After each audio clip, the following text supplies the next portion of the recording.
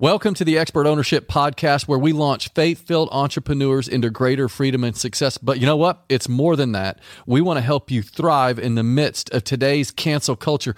Our goal is to raise up workplace warriors who will stand for what they believe in, whatever the cost. You can find out more by visiting expertownership.com. But without further ado, here we go. I've been really feeling it. About to bust a move, watch out, let me get it. If you really feeling it, put it in your left hand, right hand, throw it up and hit it. Hey, welcome back to the podcast. This is David. I'm sitting here with Jason. We're in his little studio in his backyard. We love it out here because there's a lot of trees and stuff. And Jason, he gets a headache when he's under the fluorescence. He's kind of soft. But anyway, today we're going to talk about the Nehemiah sales step process. It's how many steps, Jason? Sales step process, man. What in the world? Okay. It's a 10-step sales formula, man. Okay, whatever. You've got the title in front of your laptop. I don't. Anyway, so we're going to talk all about sales. It's going to be amazing. But whether you're in sales or not, we're talking about positioning yourself in a right way, whether it's your service or whether it's an idea that you have in the workplace or whatever it is. You want to be able to utilize these tactics because we get them straight out of Scripture, and they're incredibly persuasive. They're strong. They're biblical. And it will position you in the workplace as an effective force to bring value. So think about this. Nehemiah, he was cupbearer to the king, and this is the Babylonian king.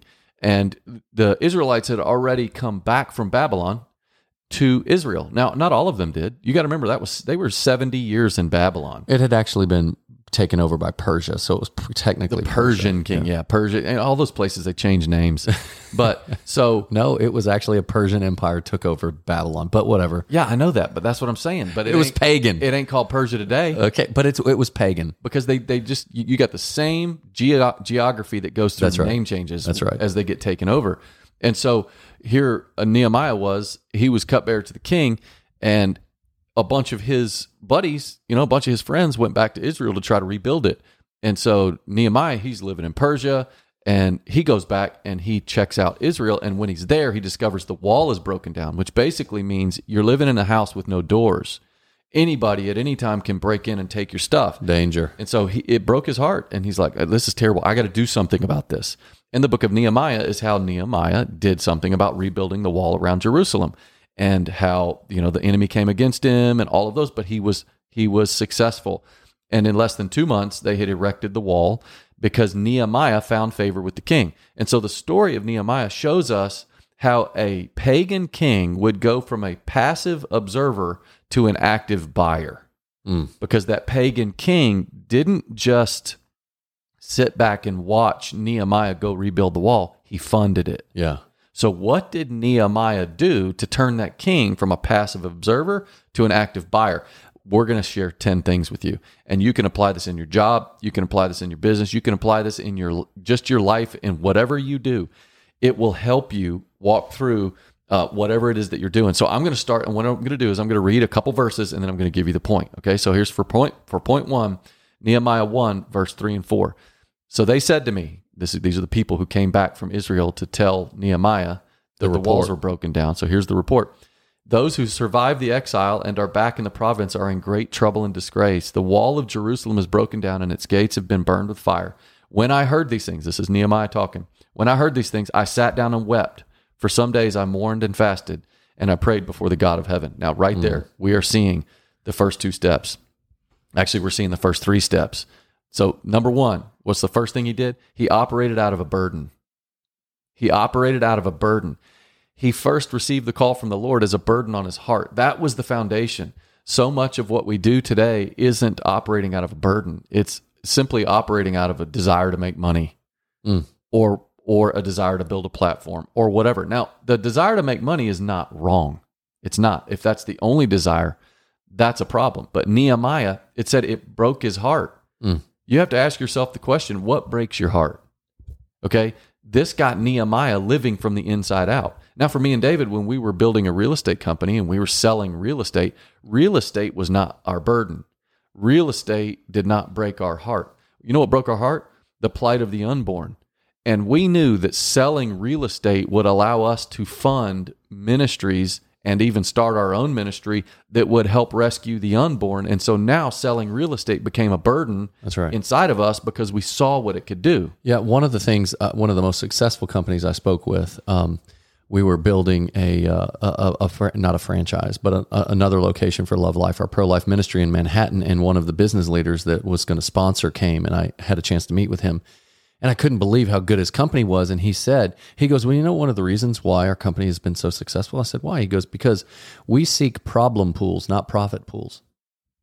He said, so we start a lot of companies. They're serial entrepreneurs. He said, we start a lot of companies, and I see a lot of entrepreneurs that are out there, and they're always looking for profit pools. He said, but we don't look there. We look for problem pools. So now that's a little bit of a slight different angle, maybe the other side of the coin on burden is, well, where are you going to meet needs? Like, what is the burden in your company? You're like, oh, I want to go up a few levels. I want to make more money. Well, okay, great. What are the issues that you can resolve? Where are the ways that you can bring value? What is the burden on your boss, or what is the burden on the entrepreneur that owns the company that you could help solve? And as a result of that, you're burden seeking and eliminating that burden, and now it makes you more valuable and more profitable. So that's the other side of the coin. So you know God is leading you when you can't stop thinking about something, and it feels like you're going to fail worse if you don't do it than if you tried and you did fail. So just what is breaking your heart? What can you do because obviously we're talking to workplace people. What can you do monetarily? What can you do to make money so that you can do something about that thing that's breaking your heart? Okay, so it starts with operating out of a burden. You got to operate inside out. You want to be the kind of person that can flip a king like that, turn him from a passive observer to an active buyer? Start with passion, operating from the inside out. Okay, number 2, found in that verse as well. He did number 2 and number 3. It goes hand in hand. First, he fasted. And then number 3 is he prayed. So he operated out of a burden, then boom, he fasts. He denied himself in the physical so he could gain something in the spiritual. When's the last time you fasted for your job? Or something. So fast something. Yeah, fast something. What you're doing in a fast is you're turning down the volume of the world, or the volume of your rhythm and the noise of your life, and turning up the volume of heaven. Yeah. So turn something off that's noise in your life. And I've seen very effective fasts for my kids, especially social media. Oh gosh, yeah. If they fast for a day, like my daughter, when we get to a certain point where I'm okay, Ava, Ella, or the boys, Bailey, Ty, Chase. Well, Chase doesn't have any phone or social media or anything. Thank God, he's 13 and he's not getting it for a while. But anyway, so it's like, no, we're going to fast. We're going to turn down the volume of your life so we can turn up the volume of heaven. Yes, and so David and I are part of this Life Surge movement, lifesurge.com. You can go see what city we're coming to, where it's a workplace thing that we're doing, helping transfer the wealth of the wicked to the righteous hands, but we're doing it to workplace people. And the Monday before that weekend event, we always fast corporately, speakers and the people who work there, and it's just something that we do. So fasting is looking for God's favor. For most of us, we haven't had to pay a price for our faith, but when you fast, you're paying a price for your faith. And it teaches you how to pay that price and how to keep going when suffering enters into the mix. So that was step number 2. He fasted. Step number 3, he prayed. He brought God into the mix. You might be thinking, oh, well, that's just so simple. That's so simplistic. No. You're bringing God into the mix. Nehemiah wanted God's mind, not his own. So therefore, he prayed in terms of your job or your business that you own. David and I, we have this 2-step business plan that we teach people. The first page, two-page business plan. The first page is your vision, your mission, your goals, your tactics, your strategies, whatever is on there. Your second page only has 2 words, listening, prayer. That's where you bring God as your business partner into the mix, and he is the majority partner, but he's given you the management role, right? So praying is bringing God into the mix. So that's what Nehemiah did before he went to the king. He operated out of a burden. He fasted. He prayed. But what did he specifically pray? And this will take us to step number 4.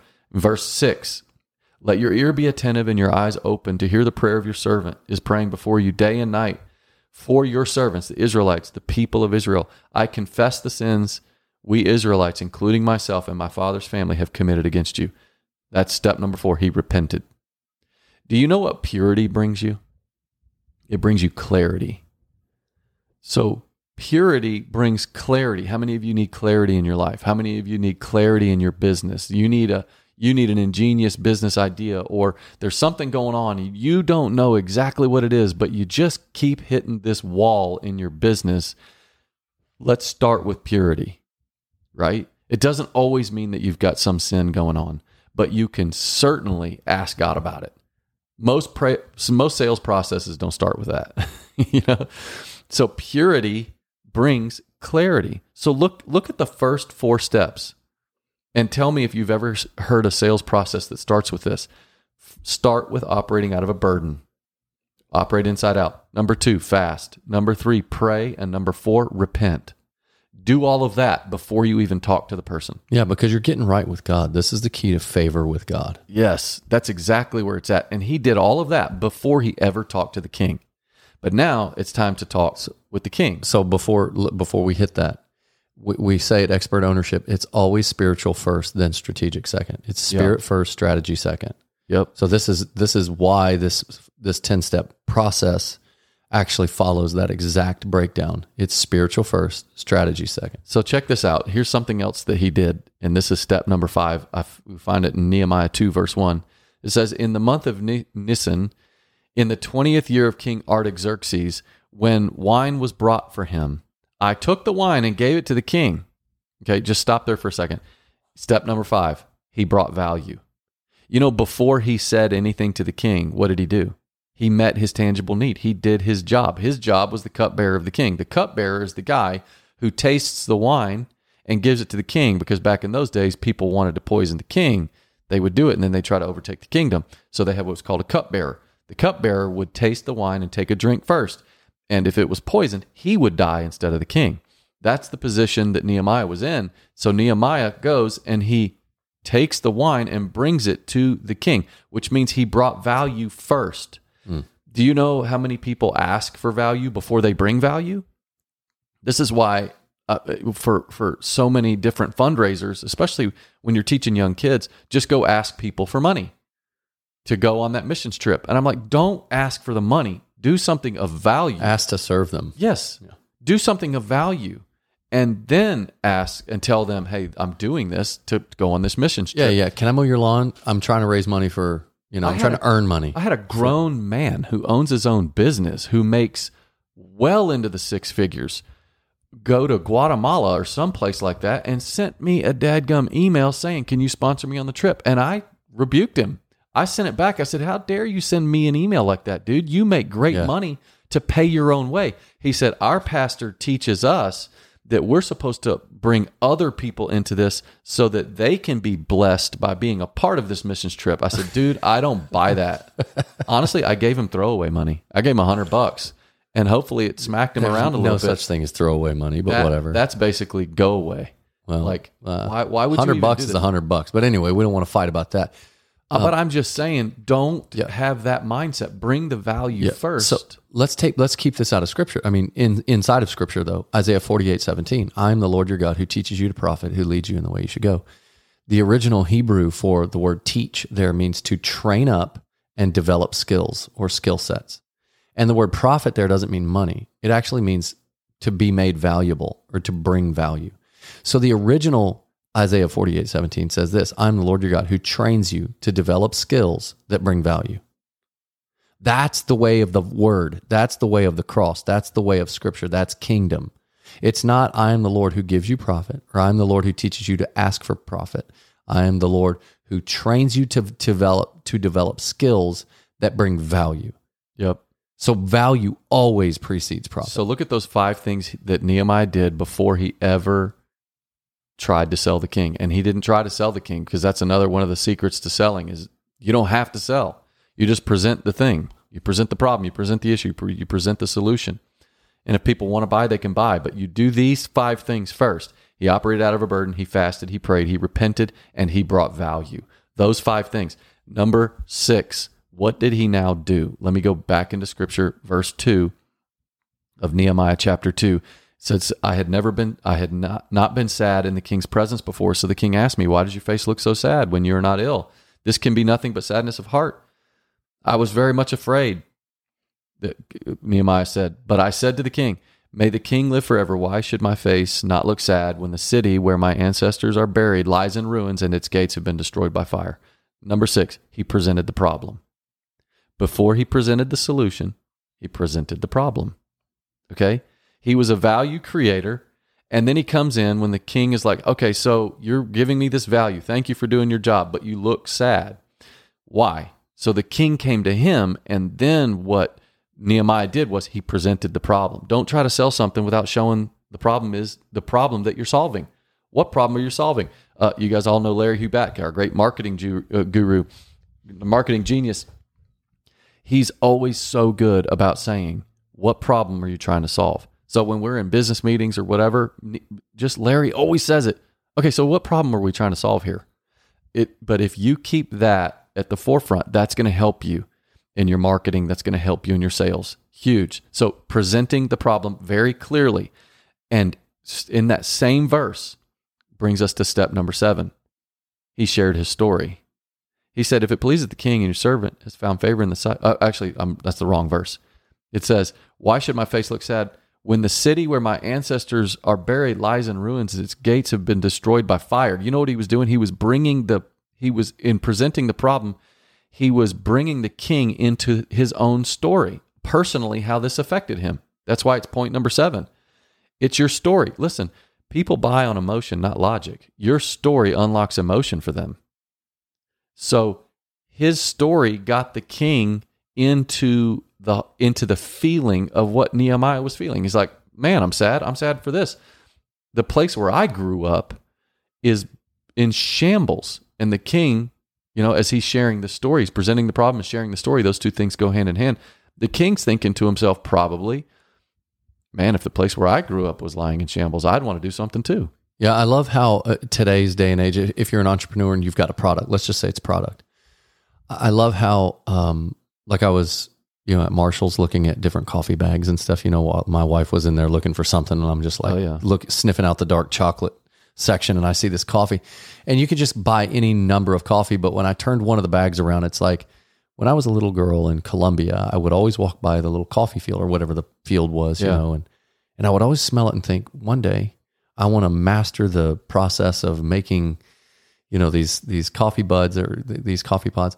And anyway, and I was like, oh, that's great. Well, that's the one we buy, because I love that little story. But you see it on the back of bread now, you see it on shoes, but the same service as well. I mean, you've got a service company. It's like, look, when I was growing up, my church was always, it wasn't as clean as I wanted it to be. And so I always thought, man, one day I'm going to I want to start a cleaning service. Just tell your story. People love that stuff. It really resonates. Makes you down to earth. And because he was a value creator for the king, and he was very valuable to the king, and because he presented the problem and he shared his story, that got the king to ask a question. Well, what question is that the king asked? Look at this in verse 4. It says, then the king said to me, what is it that you want? I love this. So the king's going, what do you want? Do you know if you haven't created value for somebody, they're never going to ask you that. They're just not. So if people aren't saying, well, what? Okay, so tell me about this thing that you're selling or whatever. They'll never come to you and say that unless you've proven valuable. So the king says, what is it that you want? Nehemiah, then I prayed to the God of heaven, and I answered the king, if it pleases the king, and if your servant has found favor in your sight, let him send me to the city in Judah where my ancestors are buried so that I can rebuild it. Okay, number 8, that's point number 8. He gave a specific solution.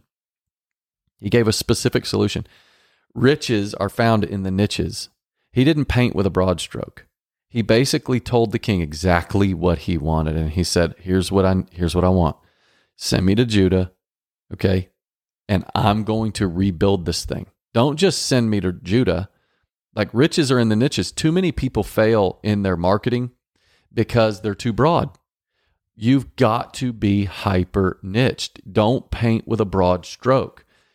And so when you're niched like that, here's what grows out of that. And this will bring us to point number 9. Then the king, with the queen sitting beside him, asked, how long will your journey take, and when will you get back? It pleased the king to send me, so I set a time. But look what Nehemiah said. I also said to him, if it pleases the king, may I have letters sent to the governors of the Trans-Euphrates so that they will provide me safe conduct until I arrive in Judah.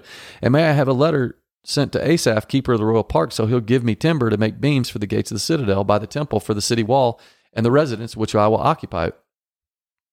That's what he did. That's point number 9. He presented a plan. So he offered a specific solution, And then he wrapped a plan around that solution. Okay, he didn't just give the solution. He basically said, okay, now here's the step-by-step plan that I need you to do. And that becomes very easy for the king. If he just said, hey, send me to the children of Israel, to Israel, and I'm going to rebuild the sucker, that's fine. The king could say, okay, go. But what Nehemiah really needed was he needed more involvement from the king. So he outlined the specific plan. Here's what I need you to do. I need you to write these 2 letters. They need to go to these people. And it needs to say this. And I need that so that I can get the thing done that I need done. So he presented the plan. Yes, it's tons of people are up there in the idea world. Idea fairies are everywhere, but implementation is where decisions are made. So it's got to go from idea to implementation. You got to give simple, implementable steps, and that can really help the decision makers very quickly. So he presented a plan, okay? Gave a specific solution, point number 8, presented a plan, point number 9, and point 10. That's the most important one if you want God to keep helping you, is found at the end of that same verse. And Nehemiah says, and because the gracious hand of my God was on me, the king granted my request. Point number 10, he gave God credit. You know what this does? This keeps you in the Lord's favor. It keeps you in the Lord's favor. So you can go through and sell, and you can sell your product, you can sell your service or whatever. But then as you grow and you get successful, yes, there are practical things that you need to do, but you deflect all of that praise to God. See, Nehemiah, he wrote the book of Nehemiah. And who did he give praise to? God. He didn't go through and say, I did these 9 things that was, my sales process. No. He said, because God's hand was on me, the king gave me what I wanted. We see the same thing in Joseph's life when he was enslaved and in the dungeon. And when he interpreted Pharaoh's dream, before it all happened, Pharaoh's like, can you interpret my dream? And he's like, no, but there is a God who can. So he removed himself from the equation so that God would get the glory. Daniel did the exact same thing, however many years later, hundreds and hundreds and hundreds of years later. Daniel did the same thing with the pagan king Nebuchadnezzar. Can you interpret my dream? No, but there is a God who can. I mean, that is just awesome. So those are our 10 steps. What did Nehemiah do to turn the king from a passive observer to an active buyer? Here are the 10. He operated out of a burden. He fasted, he prayed, he repented, he brought value first. He presented the problem very clearly. He shared his story. That's so key. He gave a specific solution. Then he presented a plan around that solution. And finally, he gave God credit. And he got what it was that he was selling. Oh, that's good. That's it. It's not bad. Jason, not bad. Jason came up with those. David brought the color because Jason has no idea how to do any type of color. All right, Jason, we got to do own it or loan it. Okay. And I don't know if I've done this before. Kalo rings. You know those rubber rings? You've done that one. Oh, I have? Yeah. Well, I'm not wearing one. Yeah, I don't wear it either. But why? I mean, so you loan it? No, I own it. It's good. But why do you wear a metal ring? Because that's the ring Tori gave me. So I still wear the metal ring. But man, the rubber rings are cool. My metal ring is at the bottom of Lake Norman. Ooh. Yeah. So then I got another one, and that's at the bottom of another lake. When I get cold, my fingers are like daggum skeletons, and so I just can't keep it on. And then when I'm warm, my fingers get bigger, and it gets too hot. It's too tight around my fingers. So I'm 100% own the Kalo ring. Yeah, own it. Own the sucker. Although I'm not wearing one right now because I just lost it in the shower, and not my shower. I forgot where I was showering. I think it was at the gym, and they didn't have a little drain cover, and so it's in the sewer somewhere. Yeah. Anyway, okay, that's ridiculous. Hey, guys, subscribe, rate, review. Thanks for reaching out to us. We get a lot of people reaching out to us about podcasts, even sharing, saying, hey, I wish you guys would hit on this or this or this. And sometimes we're able to say, okay, yeah, absolutely, we'll do it. Sometimes we're like, no, I ain't going to talk about that junk. But we love talking about culture. We love talking about business, and we definitely love talking about scripture. So God bless you guys. We'll see you. Hey, visit us at expertownership.com. Join Owner Suite. You have no idea how fire the bi-weekly Zoom meetings we've been having with folks. So go to expertownership.com and join Owner Suite. You need to. It's cheap. It's great. I should say inexpensive. It's not cheap because we're giving way more value than we take and pay there. But man, and you get all those courses. All right. We'll see you guys on our next episode. Bless you. I've been really, really feeling it.